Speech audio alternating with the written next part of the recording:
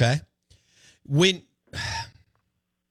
you mentioned, the fact that Andy Reid and so many coaches are taking, what's happening in college and incorporating it into, and a lot of this was driven by Mike Leach going to the Oklahoma finally, and I think getting to a blue blood program, and things started to, move around a little bit more. We went from Power I to throwing it around. There were some others, as you well know, and we've discussed them with you over the years.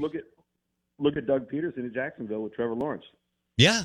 He's made the same adjustment. He made the same adjustment when he was at Philadelphia. I mean, those guys are doing. I mean, look at what Philly's doing now with Jalen Hurts. I mean, Jalen Hurts isn't going to play in a multiple pro style scheme. That's not what he does. So don't make him do it, right? So is Kyle Shanahan? I mean, how impressed are you with him? I mean, everybody's talking about him. He and McVay, but Shanahan. Yeah, I know McVay has the big ring. I think Shanahan's even better. You look at what he's had at quarterback the last 5 or 6 years. It's a revolving door. It's injuries, and it's darn sure not an elite guy, much less probably a second-tier guy, even when Garoppolo was healthy. And then what he does as far as incorporating the run game. But everybody's buzzing about Shanahan, McVay, LaFleur, and McDaniel. Are you as impressed with Kyle Shanahan as others? Yeah, I am. I think he's really good in the run game. I think that everything's based off of that. They're a heavy play action team, which helps the quarterback regardless of who it is. But they are a really, really good offense. But it's really the run game that makes them go, and everything else comes off of that. But I think it's no different than anything else, whether it's at the high school level, collegiate level, and the professional level.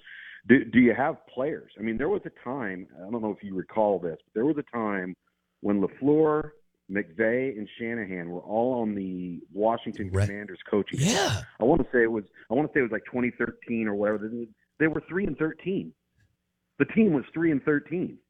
So you got to, I mean, yeah, you can be a good coach and you want to, be able to scheme people up and do all the X's and O's stuff, but you got to have players, right? And I think that these guys have found themselves and put themselves in a position where they went out and they worked either through the draft or through player evaluation in free agency to improve their football team. Yeah. And then all of a sudden you become a better coach when you got better players around you. I mean, there's no secret to that. I mean, I look at my man Brian Greasy, who I did 3 years of television with, and people are completely glossing over the job that he had to do this last fall as the quarterbacks coach at San Francisco. I mean, what a remarkable job of managing and tutoring and bringing along a young Brock quarterback Purdy? that nobody thought. Yeah.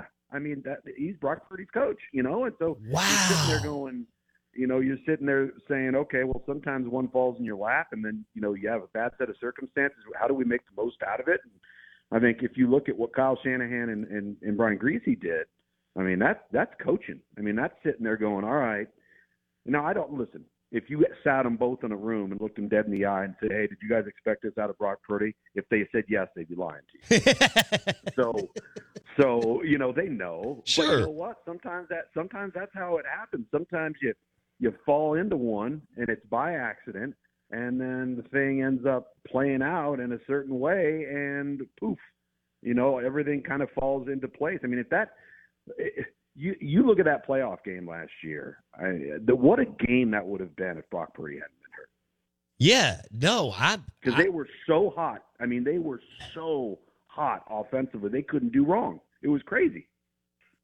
What? I didn't know that Brian Greasy was the QB coach. You didn't know that?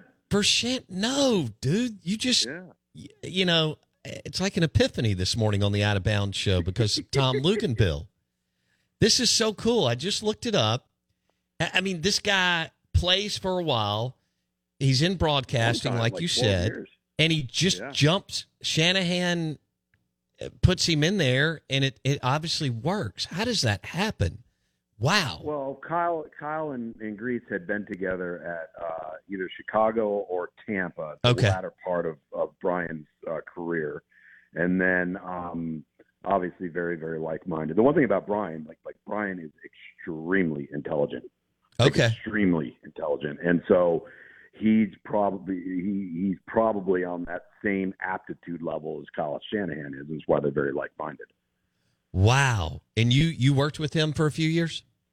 Yeah, for 3 years. My first 3 years as a field analyst, when we kind of took it and made it permanent, it was me, Brian, and Dave Pash. And then after that, it was me, Greg McElroy, and Dave Pash for 4 years. And right. Then then the COVID year happened, and then the last 2 years, then me, Dave Pash, and Dusty DeVorchak. Yeah, I like Pash.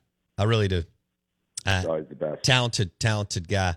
All right, dude, I just threw you like several curveballs. You were still ripping doubles. I went all over the place from Mississippi high school recruiting to Kyle Shanahan, and you didn't miss a beat, and I don't even know if you've had a cup of coffee this morning. So fist pump, and appreciate you, and we'll talk soon, okay? You bet, man. Take care. All right, Tom Luginbill, National College Football Analyst with the ESPN. I had no idea. Brian Griese, QB coach for the 49ers.